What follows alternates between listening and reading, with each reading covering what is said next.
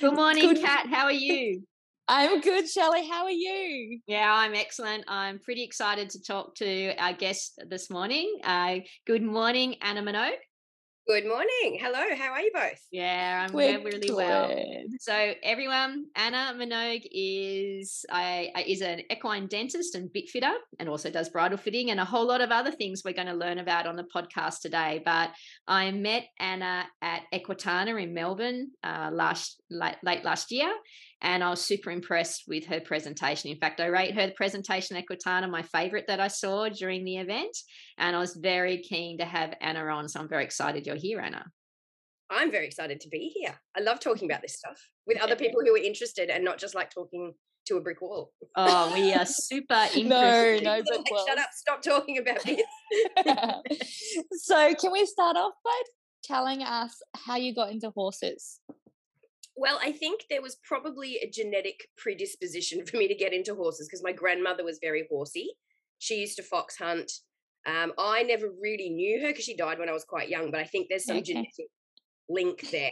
Yeah, it's in your blood. It's in my blood, yeah, because like ever since I can remember ever wanting anything, all I wanted to do was like look at horses, smell horses, touch Yeah. horses, be near horses. So it's not, I kind of didn't get into it because it was just, that's what it was, it was Yeah. really It's different. always been there. Yeah, it was not a conscious choice. And also I sucked at everything else. So I did tennis for a while at school, and my tennis teacher was like, "Oh, I think you'd be really good at piano. You have like long fingers.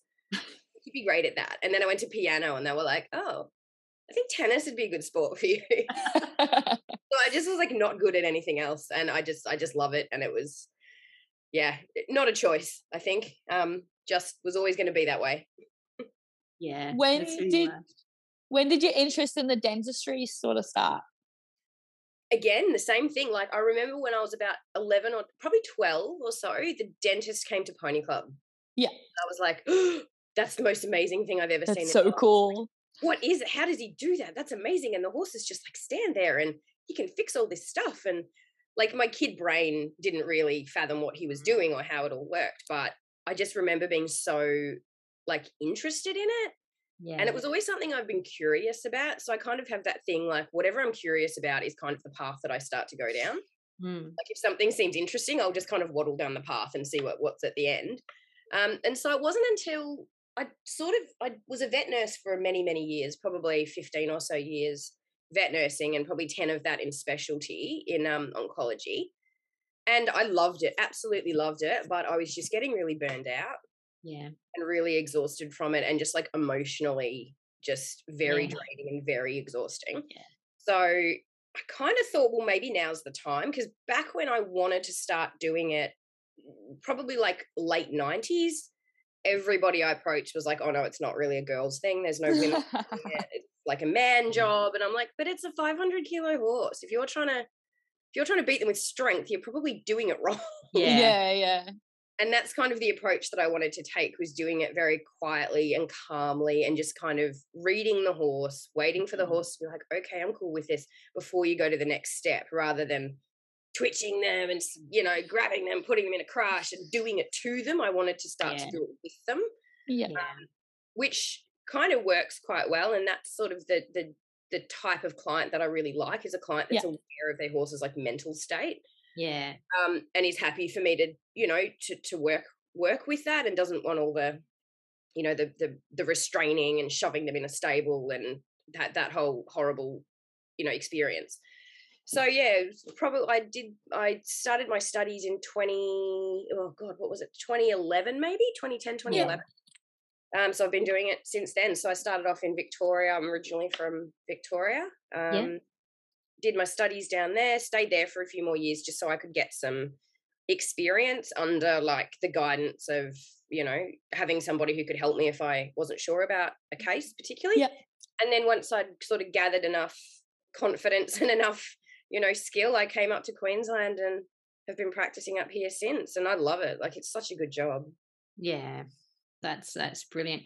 So yeah, I'll just tell you my first engagement in equine dentistry, and Kat's got an interesting one too with Rogers. Rogers way more interesting than me, but I bought a horse that I thought was parrot mouth, that had an overbite that made him a little bit difficult with the bits and everything like that. And I was getting, the people to do their teeth. There's just people that go around and do the teeth.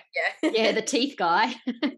And then I actually, because I was in Western Australia at the time, and there wasn't a lot of, There's not much there. No. there was just not really heard of, if you know what I mean. And and then the first kind of equine kind of dentist, like proper dentist, came out, and and within one treatment I had a horse with a normal bite. So I didn't actually have a horse with a parrot mouth at all. It was just the poor dentist. So was that he had hooks that were causing his mouth to sit further forward? I'm, to be honest, I don't. Anna will probably be able to know. Like, how can a horse be parrot mouth but not parrot mouthed? What do you think happened then? And it depends really whether it's a genetic. Often those genetic parrot mouths, I've seen parrot mouths that are so bad I can put my fist up between their top and top incisors. Usually when that happens and you can correct it with filing, it's generally that, like you said, Kat, like that there's some overgrown hooks. So like rostral extensions on the upper sixes, which is the first upper premolar, and then on the lower 11s, which is the very last premolar, they get back.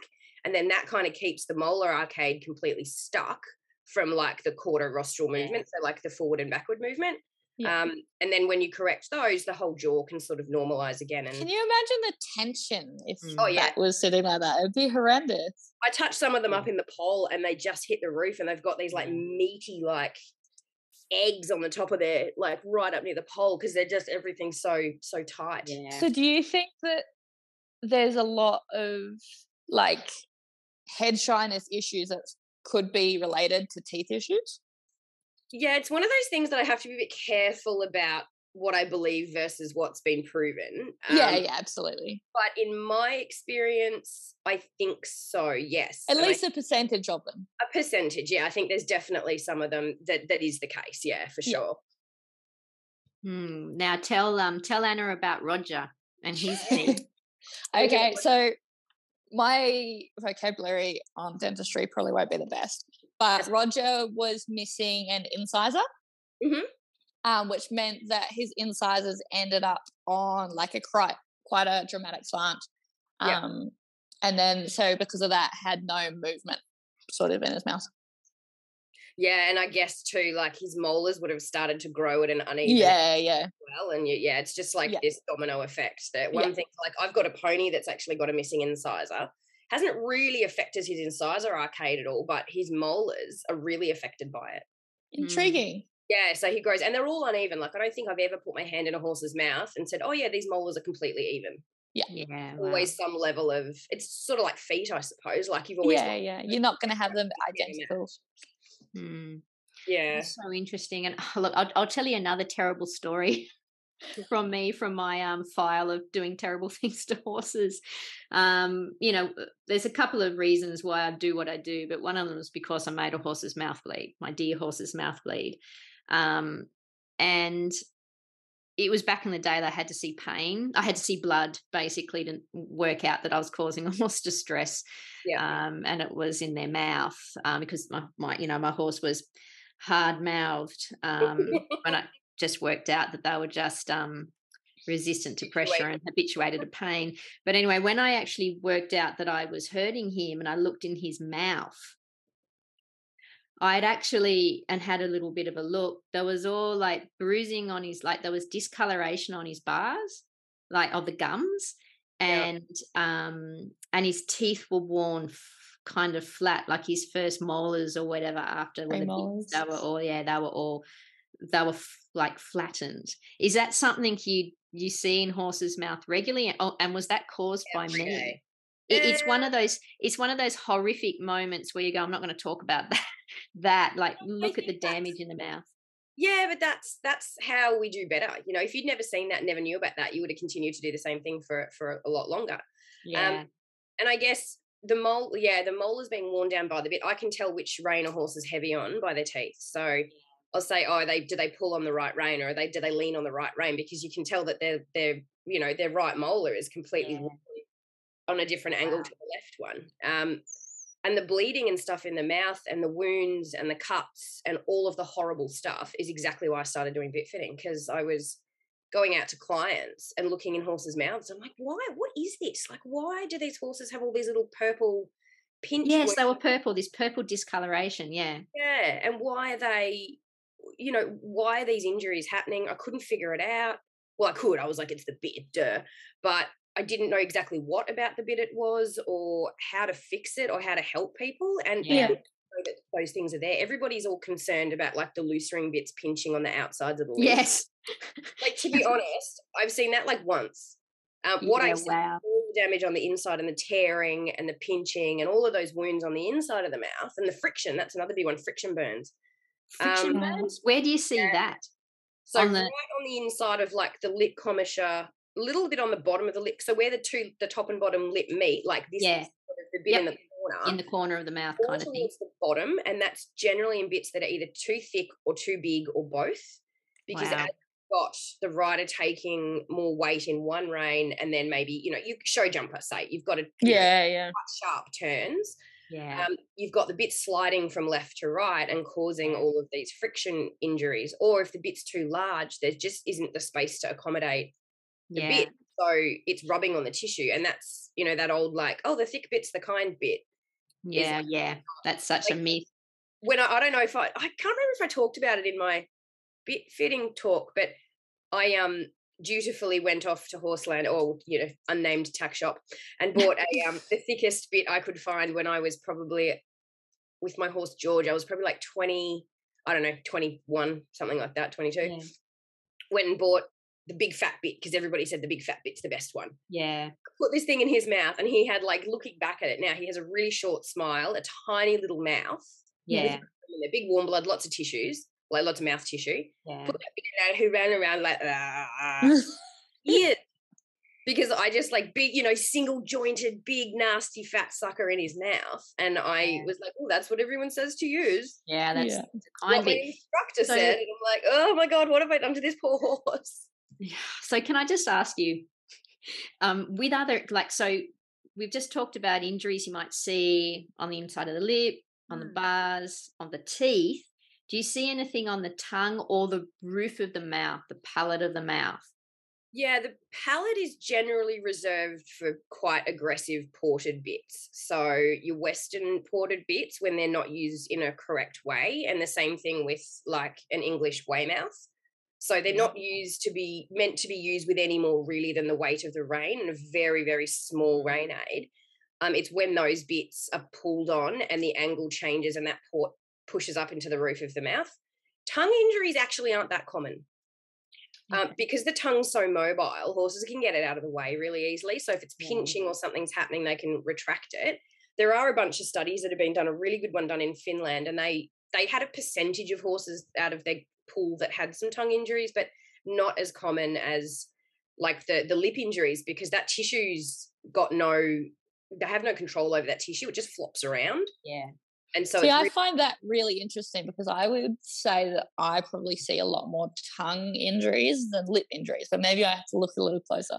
And it will depend too. If you're doing a lot of racehorses, like standard breds racehorses, yes, they have tongue injuries because they have tongue ties and they can't get their tongues out of the way. Yeah, okay. So that's the difference. Yeah. But for performance horses, I don't really do racehorses. So performance horses, they're the one, they generally don't have tongue injuries. They have lip injuries more. But the other thing is too that unless you really go like hunting for them and you peel all the lips and everything back, they're quite hard to spot. They're really difficult to spot. Yeah.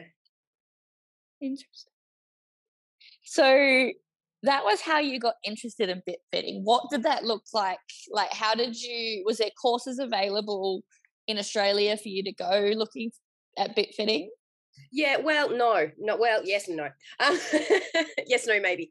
There was a couple that I could do online. So Nua Shula have got a really good one called The Academy, and I went through those ones. And then I did Horse Bit Fit. I think she's in the UK. Did that one. Kind of did everything that I could do here. So I did bomber stuff. I haven't done the final bomber things because pandemic and whatnot. Yeah.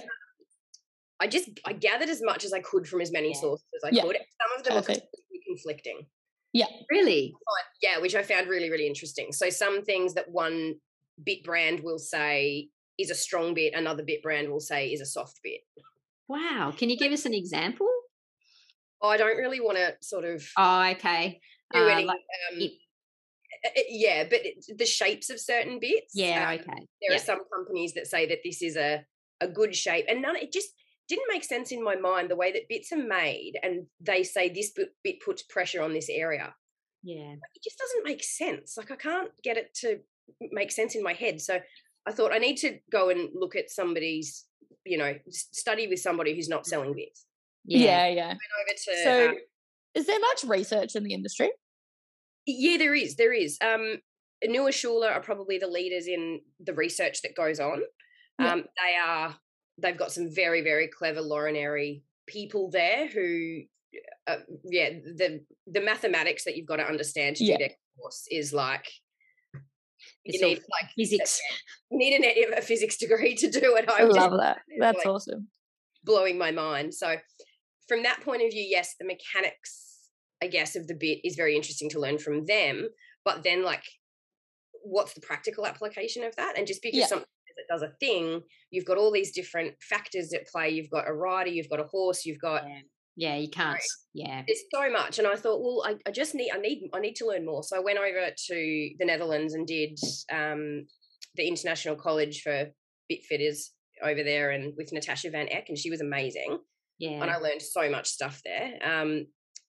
We did a lot of sort of hands-on stuff. So a lot of double bridle things, and it was really good because we had quite a high level of rider there, and a high level of trained horse. Yeah, and so you can remove a lot of the factors that can be at play that I see on a daily basis. That's really the variables. Yeah, because you've got these kids that have been trained to ride dressage since they could walk. They don't get mollycoddled and pandered. They get told, you're not good enough to ride in a double bridle, go away and get better. And they go away and they get better. So we don't do that here. No, here in Australia, it's like, what? You can't stop your off the track thoroughbred. Whack this on him. Well, exactly. And it's, they've got, highly trained horses. They're not messing around with, horses that are, not even suitable for riding. Without sounding awful. But the horses are really highly trained, and so that takes a huge amount of like you said, the variable out of it. Does the horse understand the cue, the aid that's being asked, or is the bit not working? Because a lot of the time it's a training thing, not a bit. But so that was interesting. I learned a lot over there. I went over to the UK at the same time and did the Master Saddler's bridle fitting thing there as well. I'm still learning every day. Like, I think every single horse teaches me something new. And it's just, I find it really interesting. And it's just when I think I know a thing, I'll find a horse that thing doesn't work on. Because of the variable factor. Like, the biomechanics is a huge thing as well. So that's sort of, That's very fascinating. Can you tell us, though, there must be some, so let's have a look at the, when you look at a horse's mouth, what are the basic things that you're looking at? Because I know there's probably a hell of a lot more complexity to it, but the basic things that everyday people can understand, the bits that are important that you're going to look at, like palate height or, or that type of thing. So what are the basic things you look at in a horse's mouth when you're deciding on a bit? So really, mouth size is a big one. So the palate isn't really that important, in that we all think single jointed bits push up and poke into the palate. Yeah, no. But in fact, they don't. They go. Which way do they go? Do they go forward? Front teeth. Okay. Yeah. So if you take the pressure, they'll push forward into the front teeth, right? And that was one of the things I like. All these bit companies say a bit doesn't cause palate pressure. I'm like, but they don't anyway. I don't get it unless you've got like a boucher or something. Anyway. Getting distracted. So I look at things like lip length, and that tells me more about the fit of the bit than the actual bit itself. Oh, really? Okay. Yeah, look at the volume of tissue in the mouth. So if I've got a horse with lots and lots of like really mobile, floppy lip tissue, I'll tend to steer away from things like double jointed bits if I can, because sometimes they can be responsible for pinching. The other thing that I do is I always measure the mouth. So I can eyeball it 99% of the time, but I think people like it when I put the measure in there and get the right measurement and everything. And that's the measurement across, like from lip to lip. Yeah. From lip to lip. So that's going to give you the length and your size of your bit.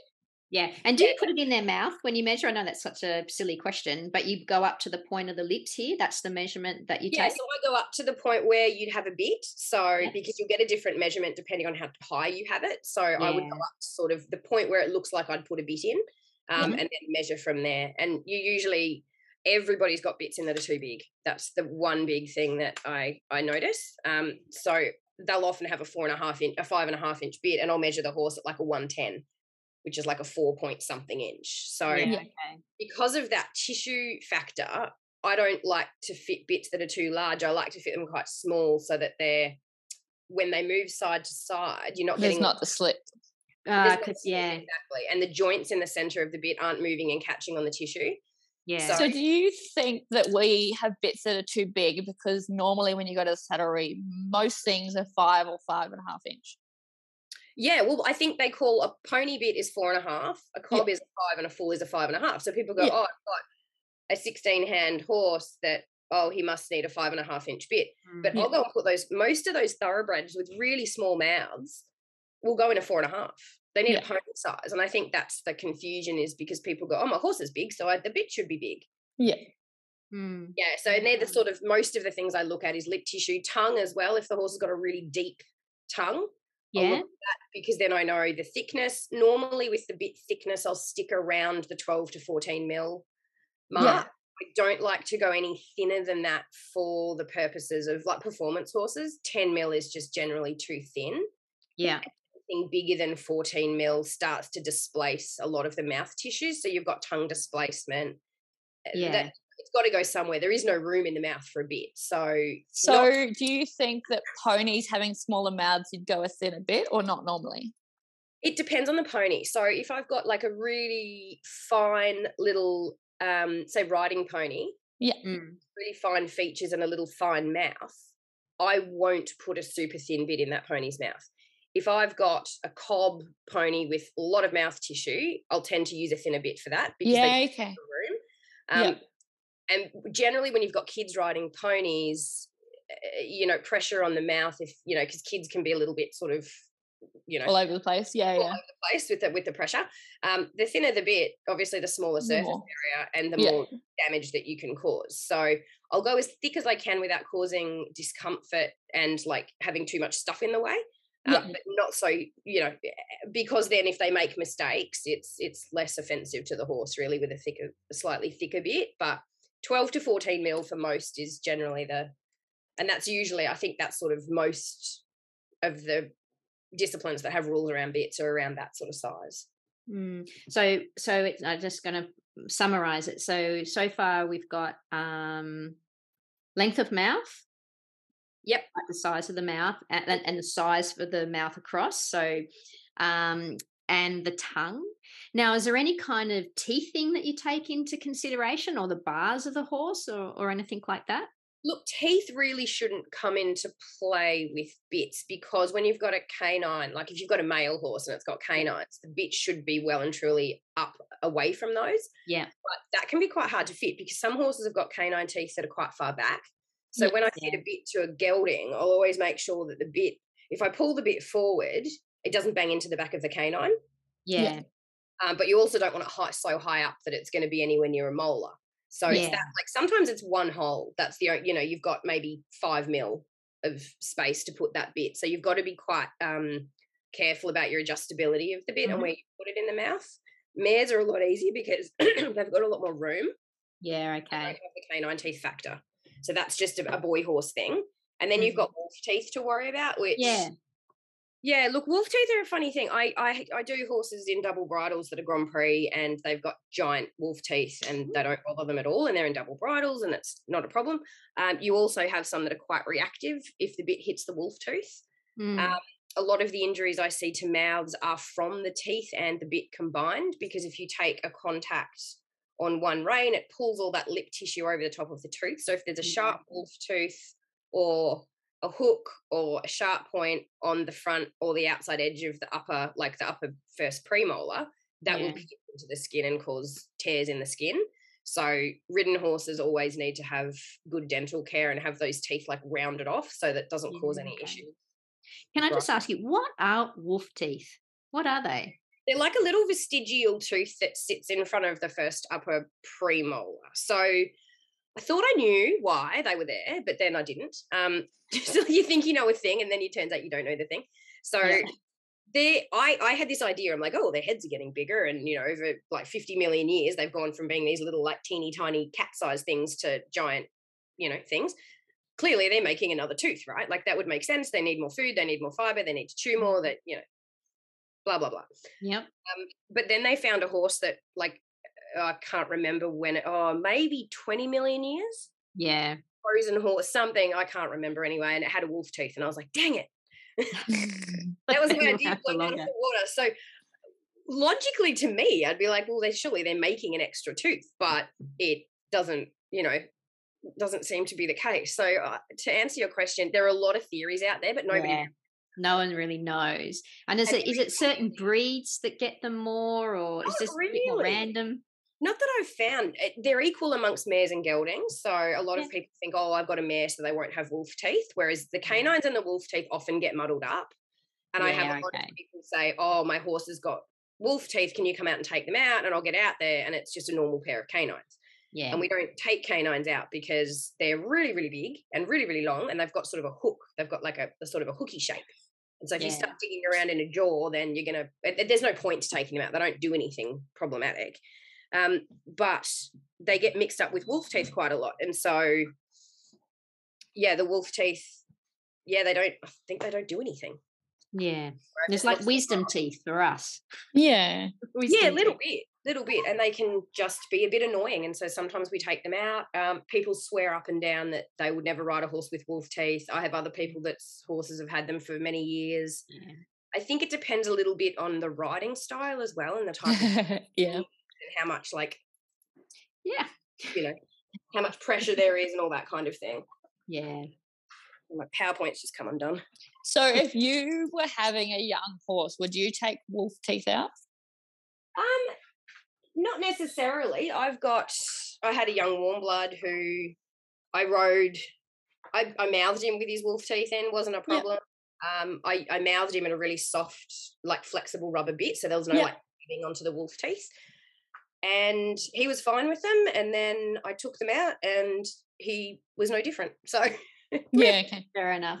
But it's just one of those things that everybody's always said they've got to come out. I think a lot of a to-do gets made about them when potentially they're not that much of an issue in all horses, but you certainly have horses who are quite reactive to them. So is it worth taking them out to prevent the issues later on? Look, it depends. It depends on the type of wolf teeth, because I see some and they're like the size of my thumb and they are massive, and there's a huge root underneath the gum. And if you can't safely and, you don't want to leave bits in there. You don't want to leave bits in there. And I see it all the time. I go out to a horse and it's got like wolf tooth fragments because somebody's come along with a chisel and banged it out and left chunks in there. And that causes a bigger problem. That's a bigger problem. Yeah. So if it can be done safely, I just don't think we should be, doing giant wolf tooth removals on horses without pain relief and, sedation and stuff in this sort of day and age. So I'll take them out if they're a little bit loose or a little bit like small or whatever, and they're easy to pop out and you know that they won't be a problem. But the big stinkers, I'll generally refer those to a vet, because I've had vets say like, oh my God, I hate you for sending me that. It took me 4 hours to get it out.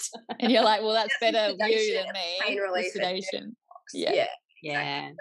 I just, it's case by case for me. Yeah. All right. I got a good question for you. Ooh. So everything that you've seen about, the damage of bits in horses' mouth, and of course it's damaged normally because of all, there's a whole lot of factors that go into just say necessarily creating the damage. Like I can tell from I created damage because I was balancing on the horse's mouth, so my seat wasn't good enough, and I had no idea about the training to train the horse how to follow the bit. So I was just using brute force. And he, of course, was protecting himself by bracing into the pressure. So that was the reason, not necessarily the bit or other factors that led to that damage. However, Anna, has it ever made you want to go bitless? What do you think of bitless? No, you get exactly the same problems bitless. Exactly. And now that's what I'd like to hear about. Tell me some problems with bitless. Yeah, you get the habituation to pressure, because if people are still holding on, they're still holding on, and you've got either pressure on the nose, pressure onto the curb, whatever bitless bridle you've chosen to use. So if that's not fixed, you'll get the same problem. You'll get the bracing of that like brachiocephalic muscle under the neck, because they'll be still protecting themselves, or they just push against you. They'll push against the pressure on the nose. So if it's not a like release situation, then they'll habituate to whatever pressure it is that you are applying with your bitless bridle. And it doesn't improve your riding, and it doesn't improve the horse's training in the long term, which I love bitless bridles. I think they're fantastic, but I don't like them when they're used for horses that like, oh, well, he's got a hard mouth, so we'll use a bitless bridle. Because the steps that led to that hard mouth will still lead there in the bitless. Well, there's no such thing as a hard mouth horse. There's not. No, it's a training problem. Right. Well, exactly. No, that's really interesting. All right. I'm intrigued. I don't know how you're going to feel about answering this, but what sort of percentage of horses do you come across when you're bit fitting that it's a training issue versus a bit fitting issue? Can I say 100? Yeah. Because I struggle with bit fitters, because a lot of my people that tell me they've got people bit fitting their horses, I don't think they might need a bit fitter versus they need to change the way that they're riding. Yeah, and look, I suppose there's massive extremes. And so there's an extreme whereby the horse has got no idea what a stop from a rein aid is. No idea. So like the rider goes to go, whoa, stop with the reins. You know, they use their seat and posture first, or they and then they put the pressure on the reins. The horse just bears down and keeps going. In those cases, I'll give the rider more of like a groundwork lesson. We'll do a little bit on the ground, hop off. I'll show you this is what it should look like, kind of thing.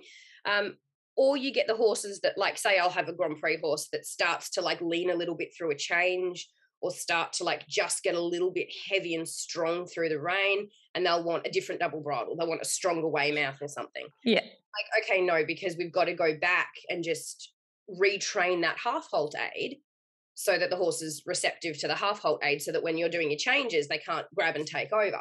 And that then comes back to prelim stuff. It comes back to like breaking in stuff. So even if a horse is really highly trained, they still have these moments where the adrenaline goes and they can get a little bit takey-overy.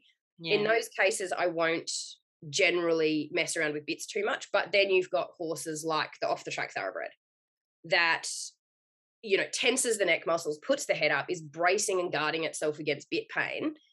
And those horses have had massive trauma around the bit. Yeah. So I get that, like, yes, there's a massive amount of training that needs to be done with those horses. And yes, a bit fitter might come out and we would think, oh, you know, a bit's not going to fix that horse. Won't fix the horse, but what it will do, what I like to do is even sometimes use a different material so that you're not triggering that behavior horse from a metal bit.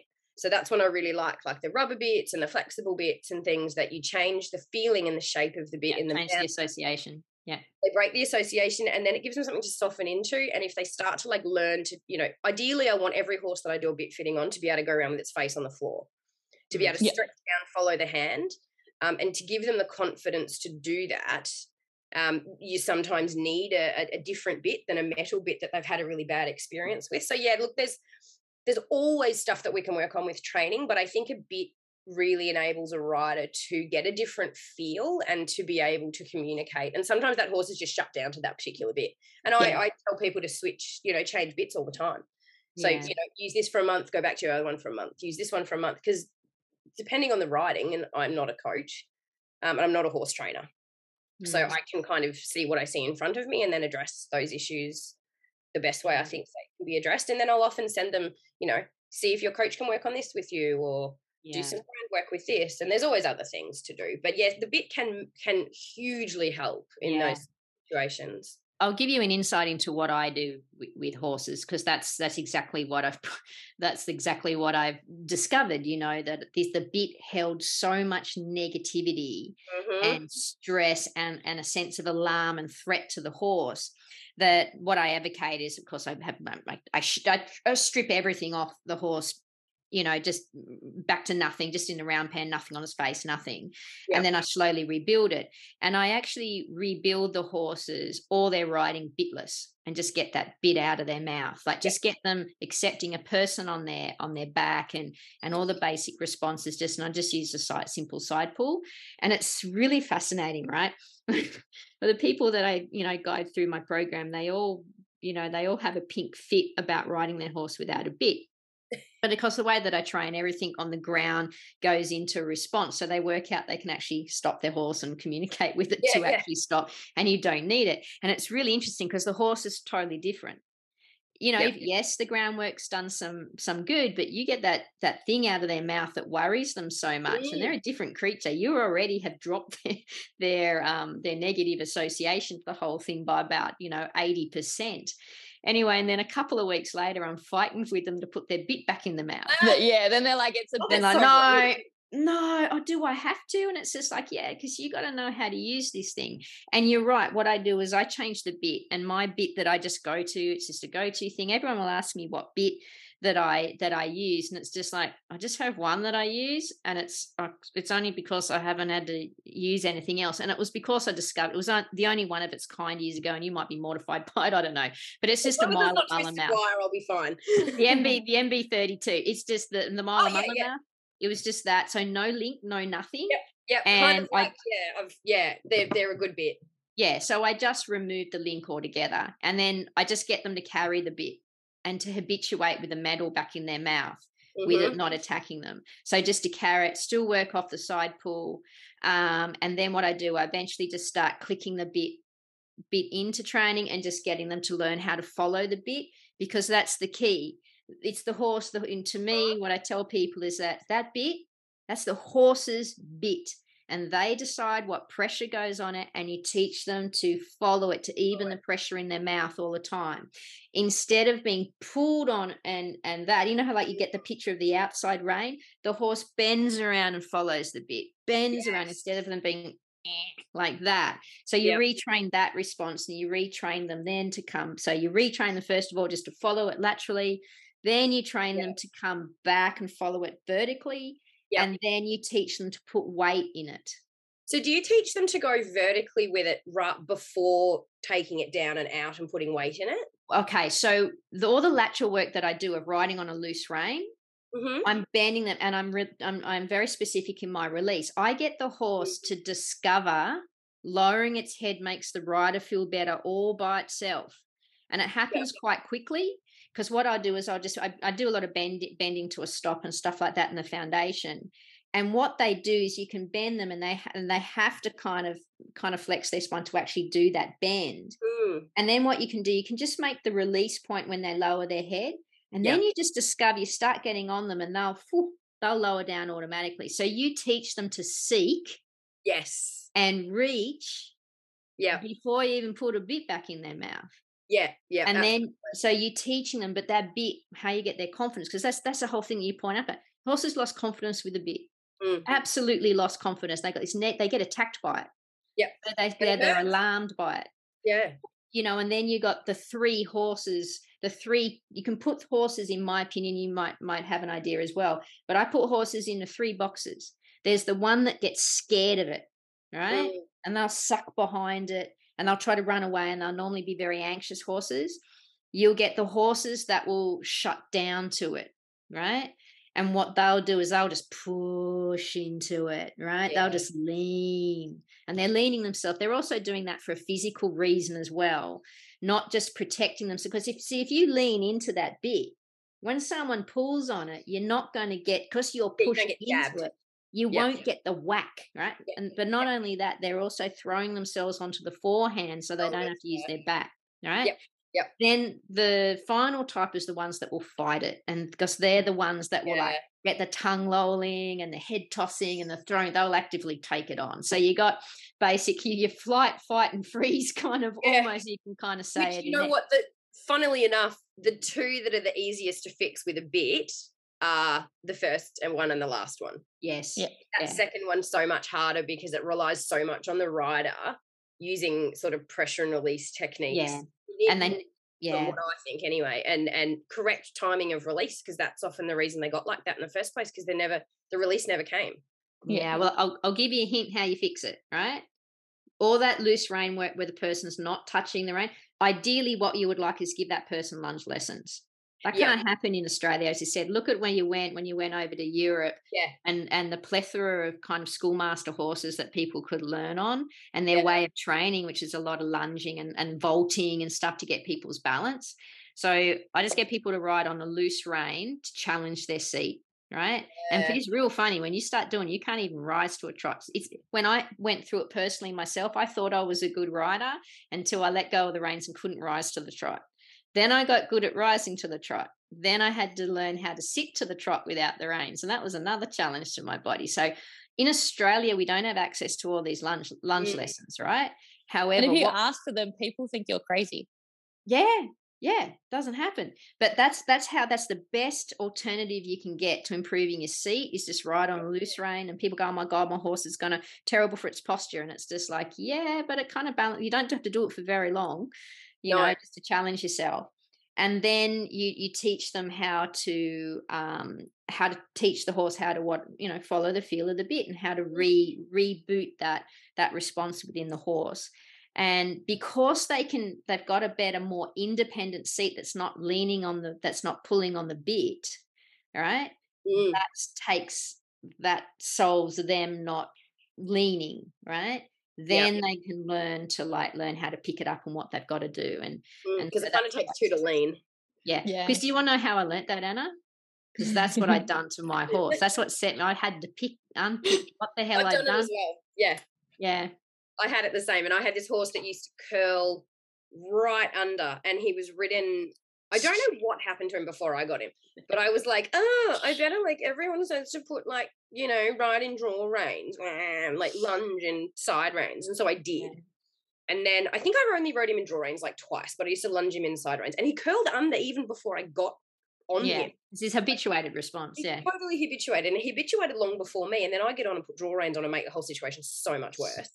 And I never got to uncurl that horse. As soon as he got anxious, he'd tuck right in and put his nose to his chest. And I just couldn't. And I didn't know then what I know now, and it wouldn't be a problem now. I'd be able to fix him quite quickly. But what was I doing? Yeah. No, and when they get that, see the response that you teach to the bit and those first responses that you teach when you first teach them what that bit means. It's like with a human, the first thing you learn about something is the strongest. Yeah. It's the first thing you learn about it. So that's why with horses, you've got to be real meticulous about how they respond. When you pick up a rein, how do they move their head? Because it's really common, just say for a lateral flexion, right? That you'll get a horse that learns to do this one way and then this the other. Now, for those, because I know I'm on a podcast, I'm twisting my head one way and then I've got a correct kind of turn one way. And like so therefore when they pick up that, they'll go crooked, because they're not, their head twisting to turn. So you don't have that side of the body, therefore will not develop gymnastically correct. Yep. And then down the track, that just causes dysfunction. Yeah, and then you've got horses competing really high level that have got a head tilt. Yeah. Yeah. And it's like, what do they say? The Grand Prix wants to go back to prelim and the prelim wants to ride Grand Prix. So it's that sort of, you get the foundations right. And I think so much of what I do in bitting can go back to the breaking process and the mouthing process. And that's whether that's done effectively or not. And that really does, like you say, it really teaches that sort of following the bit, learning to follow it rather than be restricted by it and be held by it and be smacked by it. And the bit is theirs. It is theirs. And what it allows you, and see, when you develop a really beautiful contact, right, and a very beautiful connection where the horse is putting, just say it's English riding, right, and the horse is putting that gentle bit of weight into the bit, and that's needed, right, because when there's a consistent contact then with the horse putting a bit of weight in. And as I tell people, every horse is a little bit different about their weight, but it's really never any more than about 200 grams, right? Yeah. What it allows you to do is the most tiny movements with your hands. Yeah. That you can whisper to them. Yeah. And in fact, you don't even have to take pressure. You can release pressure then to start getting responses. Yeah. So you don't even have to pull back. You can give with a hand. And so that's what contact's meant, contact or connection, because the word contact is, it's purely just means, to make touch. Make touch. That's it. And you can have shitty touch, or you can have, we might have to put explicit language on this podcast, Kat, or it can be good, but it's connection, which means and the quality of the connection that you make between the hand and the bit and the horse kind of thing. Yeah, and I think a lot of negative things get made about contact, and a lot of the studies that have been done, they've put pressure sensors on bits and reins and side reins. Yeah. And I think they came to the conclusion that somewhere like 250 or 200 grams to 400 grams is like the preference for most horses, before, like, the amount that they'll tolerate quite comfortably without showing signs of discomfort. But contact is really, a lot is made of negatively of it. And I when done correctly, because I write English, and it is like, you've got, what I call zero, which is essentially, just a working contact, which for me is like literally just feeling the corners of the lip, the tissue in the corners of the lips. I can feel the sponginess in that. Yeah. And all I've got to do is use just even energy down my rein, or even just like a tensing of my forearm muscles or something to communicate something to my horse. Yeah. And he's a little Welsh cob, and so he has the tendency to go, I'm just going to lean on the bit. So, my two cobs are just, so I've got to have them quite alive in the contact and be able to sort of not fiddle, but a little bit put energy in there so that they don't get habituated quite quickly. Yeah. But I think when done correctly, we shouldn't be it gets demonized a lot, English riding and the contact. But, horses, the studies they've done really does show that a horse would prefer a consistent low-level contact of like 200 grams to like nothing to something, like zero. That's correct. Bang, bang, bang. I think it's hard because people racing are used to a bad contact, so that's what they're making those opinions about. They've never been able to feel that good contact, so they can't understand it. Yeah, and your episode that you guys did on contact was awesome. That was so good, and I was like, yes. I think that's the first one I listened to, because I went through them all and I was like, oh, this one's cool. And so that was like my introduction to you guys, and I was like, oh my God, they get it. Like, that's that was my introduction to Shelley. My first clinic with Shelley, we did just contact, because I have the pony that sits behind. Yeah, and he's not. He doesn't love coming into the bridle, but like, it'll be better. It's fine. Like, it's, you want to give them all the confidence. Just be like, just try it. I promise I'm not going to do anything. Instead of the old shorten the reins, more legs, more leg, outside rein or inside. It's like, dude, you don't understand it. It's not about shortening the reins, man. It's about the horse taking the connection. It's also the back. Yeah, and the back and the strength and coming from behind and relaxed and no tension. It's not one thing. Not just the reins and the bit. No, there's so much. And the biomechanics have got so much to do with it. And that was really interesting. And that's the one thing that I am really big on with my bit fitting, is that if I see a horse moving, and a lot of the horses that I go out and see for bit fittings aren't sound. Oh, that's and another. Look at it and you're like, I can't see this now. But like, what do I do about this? Because they're competing next weekend at nationals. Like, I can't. And you also don't want to be that person, but you also then can't not be that person, and there's an ethical problem there. And I've had some. I can't really say much, but I have had quite a high level horse that I was quite adamant that it wasn't sound and that I wouldn't help them with it. And that horse got pushed and pushed and pushed and pushed, and gadgets and bigger bits and all the nasty stuff. And then it turned out that there was actually physically something going on with the horse that got addressed. But we were probably talking 12 months of after I was like, well, I can't ethically, I can't do this. Like, I can't even watch this horse go around in a circle, because it's not, there's a problem. And it happens. And you'd see it all the time as well. And it's sort of, once you've seen it, you can't see it. You can't unsee it. No, it's like, when you get tipped off from that, when you start seeing it, it's confronting, and then it's going on this bit of a journey to learn how to convey that message to people, because people are interesting. They'll go, no, they're not. And it's also heartbreaking. See, this is the thing. You can they might listen to you, and then they'll take it to the vet. And the vet says it's fine. Can't find anything, and it's just because poor vets can't find anything does not mean your horse is unsound. Is sound. Yeah, they don't have access to every single diagnostic. They don't, and a horse doesn't have to be hopping lame to be unsound.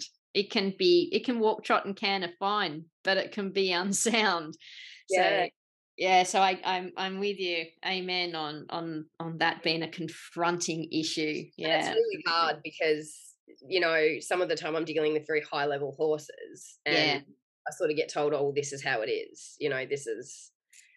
This is what it is. It's we give them this and that and the other, and it's kind of sad. And a lot of some of those horses, since I've seen them, have since retired, or they're not competing that level anymore. But yeah, it's kind of, I don't know, it's disappointing, I guess. Yeah. But I think people are trying to do their best. They absolutely are. Yeah. Everyone's trying to do their best. That's exactly, and that's the one thing that keeps me kind of doing it, because you do get a bit despondent with it from time to time and think, oh gosh, can I really help? Can I really compassion fatigue? Yeah, if I can't get through to the people, how do I help the horses? But at the end of the day, nobody's being mean to their horse on purpose, and everybody wants the best and is trying their hardest to understand their horses. Yeah. I think anyway. They are. So I think that's a good lead into, what advice would you give people? What advice in general? In general, in the horse industry, as far as bitting, if you want to do that, but just as far as what upsets you in the industry, what advice would you give people? I think the one thing that I find quite frustrating is when people, I don't know if it's anthropomorphizing or not, but when people kind of go, my horse is being a bastard because it won't get on the float. Yeah. I'm like, but it's a prey animal, and to get in a dark rolling box is a really bad idea for a prey animal. That is not instinctively what that horse should do. So I guess that frustrates me a bit when, or they pull back, or they have these behaviors that people deem as naughty. I hate when I get a dressage test disobedient. Yes. I hate that. And I'm like, but that he thought the bird in the tree was going to eat him. And overwhelmed would be a better. Yeah, duh. That's okay, and I think we just need to stop trying to make our horses be like robots, and maybe, I don't know, maybe understand it more from their point of view. And if they're having a hard time with something, we either haven't prepared them for it properly, we've asked too much, we've overwhelmed them, or the training's not there, or whatever it is. But they're not being mean, I do dentals and people go, oh, I'm sorry, he's so naughty. I'm like, he's not being naughty, he's just responding appropriately to me coming at him with big sticks. And we just kind of take a chill minute and just calm down and just let them relax, and then when they're a bit, then I'll start the next step and stuff. But I think that's the big thing, is that they're not naughty and they're not mean, they're just horses. They're doing what they know.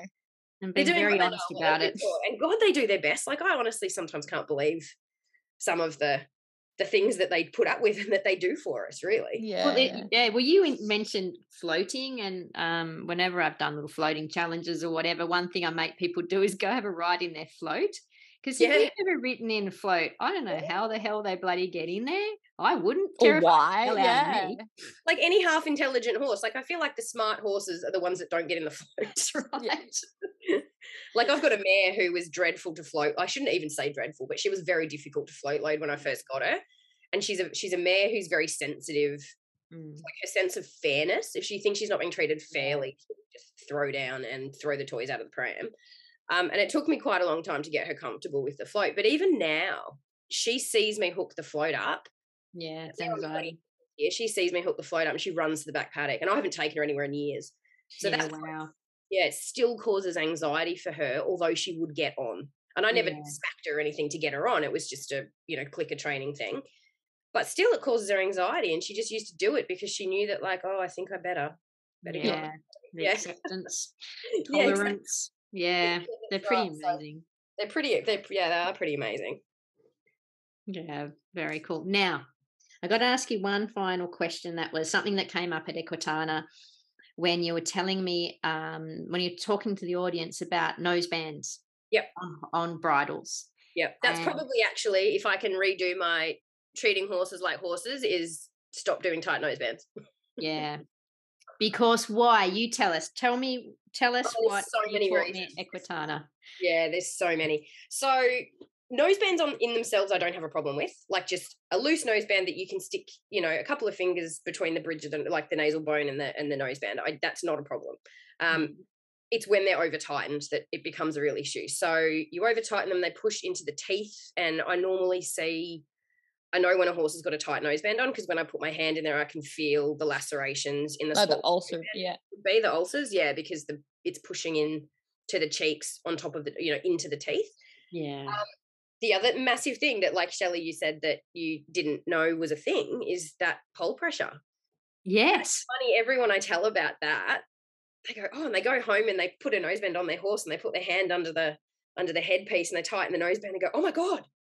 And they run around telling everyone that they know, which is awesome, because that should so be a thing that everybody knows. Like, it has this indirect effect where when you tighten a noseband, because of the shape of the head kind of being quite like you tighten the noseband, it pulls down on the headpiece and causes huge pole pressure. Like, I've done some tests with bits that cause pole pressure. Yeah.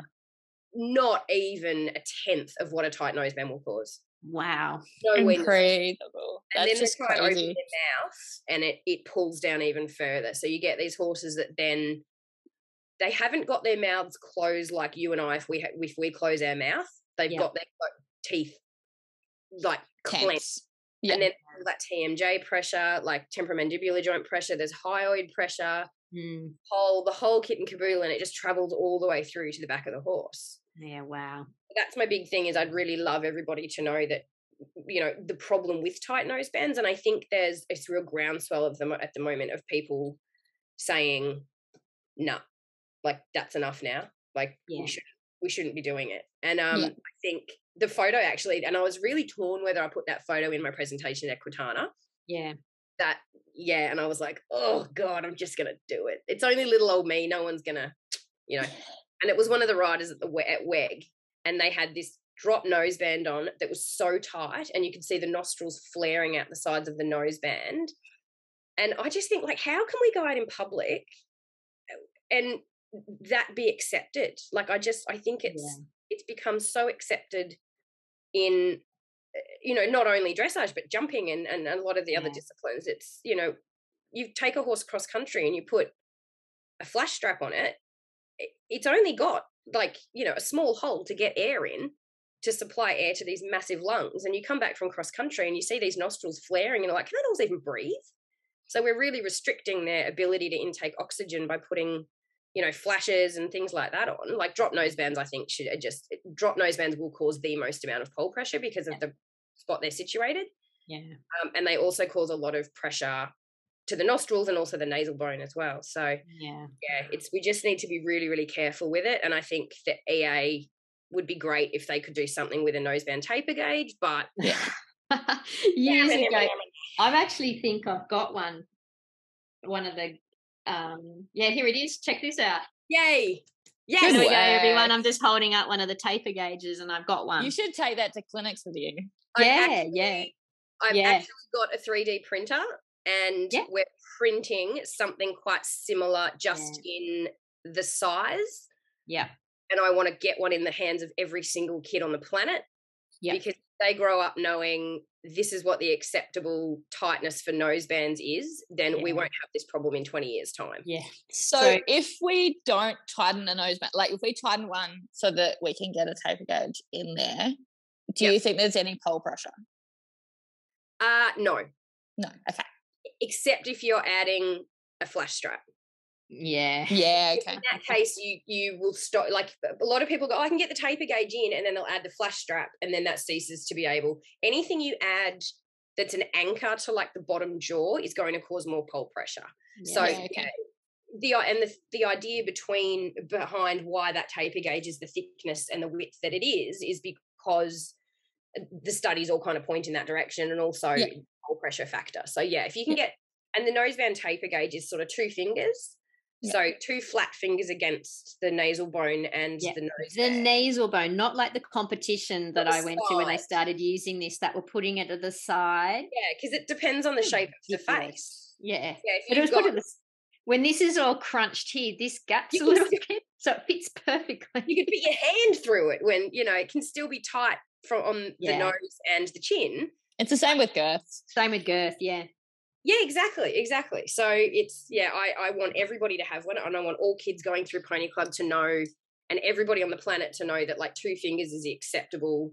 Yeah. And the governing bodies, it's hard because gear checkers aren't allowed to touch horses. Yeah.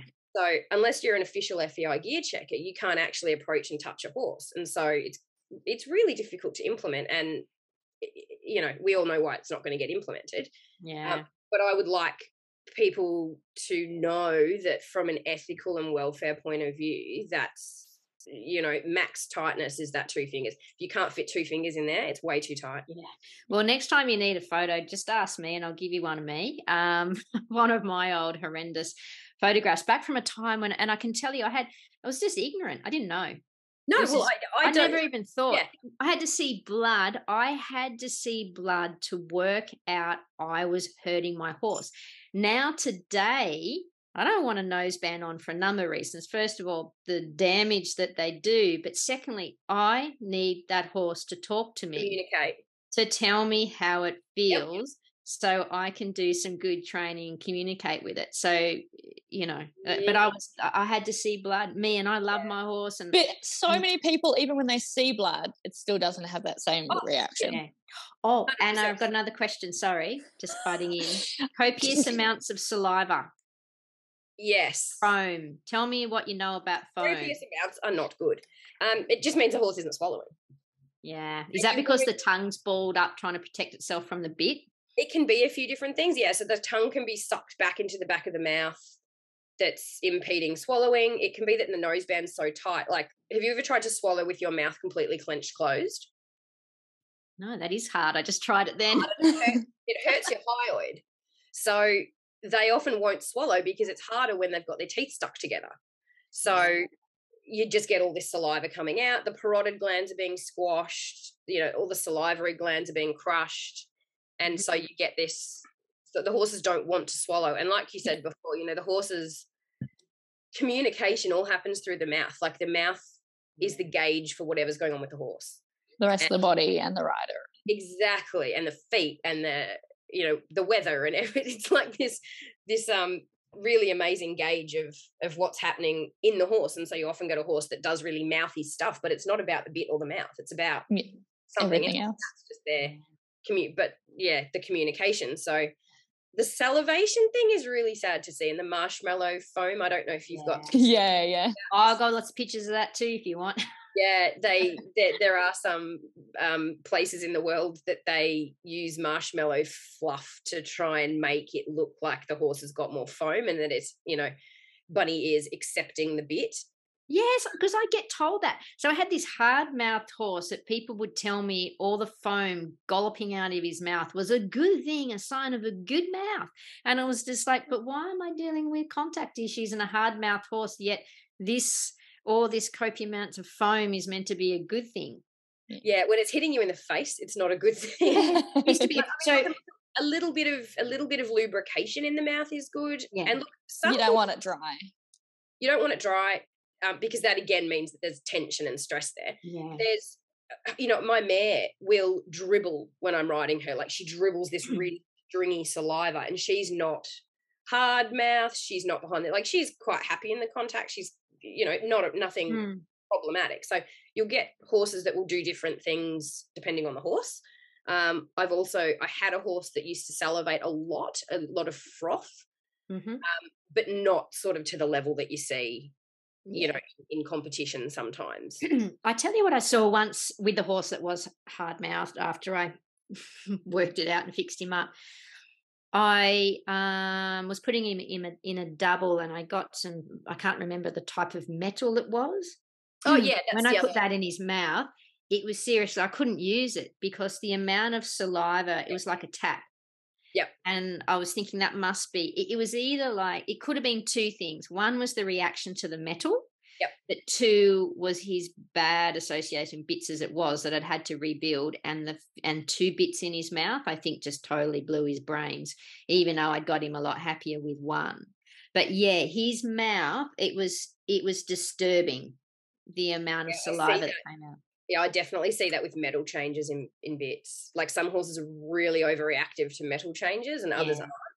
But it could have been that. Or, the two bits sometimes will just cause them so much stress. And a lot of the time they're not going to tell us. Like they're so stoic that they just put up with it. But there's all these other signs that you can see when you know what you're looking for, that you can tell that there is stress there. They're not throwing themselves over backwards. So it could have been either of those two things, but definitely the metal. And if I've got a horse that really doesn't like something like stainless, I'll try a few different metals. You get a lot of horses that are quite overreactive in the like sweet iron, like blue kind of materials. Some horses are a bit reactive in that. I've had one that I've done a bit fitting on and I've got the shape of the bit right, but I'm like, something's still not right. And we tried so many bits. I normally only try 3 or 4 and I usually get it right the first or second time. And I put it in a titanium and the mouth was quiet. The whole picture just completely changed. And so that horse just had a really, overactive mouth with different metals. That's really intriguing. Quite a nothing, Yeah. So I have to ask you, Anna, is there any chance you would come back and do another episode? Because we still have so many questions. Yeah, that'd be cool. That would be awesome. I'd love this. I'm such a nerd. I love talking about this stuff. But that's all right. I've learned so much. Yeah. I love it. That's really cool. And if anybody, I don't know if people have got questions or anything that they want to ask, but it's I love talking about it, and it's so interesting. And I think there's just so much information that's been cracking around for years that's just like flat out wrong. All these things not true. At Pony Club, use a thick bit and all of those things. It's just they're kind of not really accurate anymore. Yeah. All right, Anna. Now, can you just give people a rundown about if someone's looking for a good bit fitter or equine dentist, where are you? Or just, I know you've got a website and you've got some awesome information on there and everything like that, but can you just tell us a little bit where you work, how people can access you, what services you offer, etc.? Yeah, for sure. So my business page is The Bit Fitter, is my bit fitting stuff, and Anna Minogue Equine Dentist is my Facebook and website for the dental stuff. I'm in Southeast Queensland. I don't do a huge amount of traveling anymore. I used to kind of go interstate and do clinics and stuff, but it's tiring. Yeah. And I've got so much work around here that, I don't need sort of. You don't need to. But I do offer bit fittings. So I do ridden bit fittings and I do static bit fittings. So for bits and bridles, if people don't want to go to the shop and buy a brand new bridle, I come and sort of fit all the different parts on and different sizes and things. The bit fitting, definitely the ridden is the way to go for most people, because I need to see the horse and rider under saddle in action. And I do sort of talks for pony clubs and things like that sometimes as well. I can help people remotely to a point, but it's difficult because I don't have all the bits that I can say, try this, try that. Yeah. But I can get a little bit of an idea enough sometimes to say, look, go out and see if you can borrow this bit or that bit. So we try and mash together something to help people if we can. Bit fitters wise, I know Horse Bit Emporium's got a few bit fitters around. The Bit Bank's got a few bit fitters around in different states. I'm independent, so I don't have, it's just me. There's no one else. Just me. That's kind of good though. It that's nice though. Selling You're not influenced. Yeah. So be on the lonesome, and that's fine. And the dentistry thing, the same thing. So I work without sedation and with manual files. So I do it, the old fashioned way, as people call it. That's I travel. Also people know Queensland, but Logan area, and I travel sort of down to the Gold Coast, Sunshine Coast, out sort of as far as like Gatton-y kind of way. But no, if people want to get in touch, and I've also just developed an online course with bitting and bridling. So some of the stuff we talked about today is in that course. It's not going to tell you what bit to use on your horse, because if I could do that, I wouldn't have to leave my living room. So it goes more into like the bridle, the noseband pressure stuff and bit anatomy and so it's that's something that I launched just before Equitana last year. So I've got quite a few people signed on to that. So that's great, and that just really gives the basics. And then as we go, I'll start to Probably release more modules as people have more questions and things people want to know about. I've done sort of a basic overall thing that I think everybody should know, and then I'll just add to it as we go, and people can learn a bit more that way as well. That's excellent, because it's such a, as I said, it's a source of most anxiety, in my opinion. It's a ball of anxiety, what's on their face. So, yeah, that's really essential knowledge. Well, Anna, thank you so much. We could probably keep you here for another 6 hours. Oh, I don't mind that at all. All right, so we'll wind up. Hope you have good days. Thanks so much for being on, and we'll definitely get you back. Fantastic. Thank you so much for having me. Okay, see you later, everyone. Bye. Thank you for listening to this episode of Canter Therapy. You can find us on Facebook on Canter Therapy Podcast. And if you'd like to know more about me, Dr. Shelley Appleton, you can find out more about me on my website, calmwillingconfidenthorses.com.au. I'm on social media, Facebook, Dr. Shelley Appleton, Calm Willing Confident Horses. And I'm Kat. You can find me on Facebook at Friends of Park Equine Services or Instagram at Friends of Park. If you would like to leave us a rating where you're listening to this podcast, we'd appreciate it. And we look forward to hearing from you.